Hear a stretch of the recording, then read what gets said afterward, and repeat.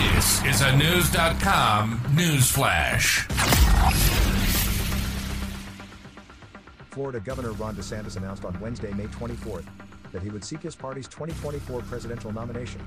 Now, several families and groups from his state are calling their home the canary in the coal mine for the broader U.S. if DeSantis takes office. It will only get worse if Governor DeSantis gets anywhere near the White House, said Anna Escamani, who represents Central Florida. We're here to not only hold the line and fight back, but to be that canary in the coal mine, reminding the people of this great country how dangerous Ron DeSantis really is.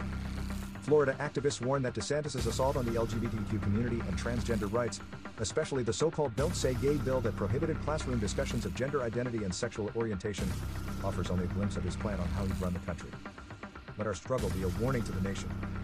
If you give Ron DeSantis the keys to the Oval Office, you will find yourself in the crosshairs too, said Brandon Wolf, press secretary of Equality Florida.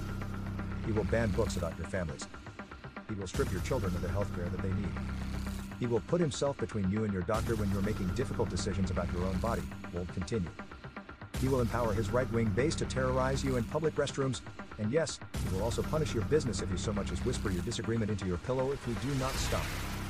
His plan to make America Florida will imperil civil liberties from coast to coast. Leaders in Florida of the National Association for the Advancement of Colored People issued a travel advisory warning travelers of DeSantis' policies active hostility against minority groups.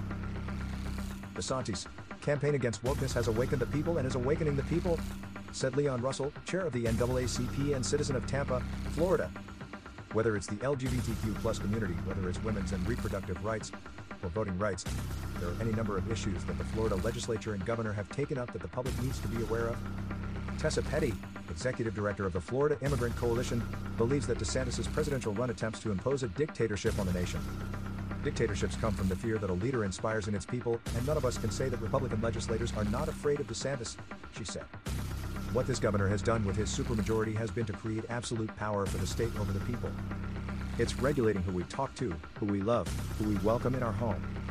It regulates every thought that we have, our education, even our capacity to understand where we came from, where our country came from.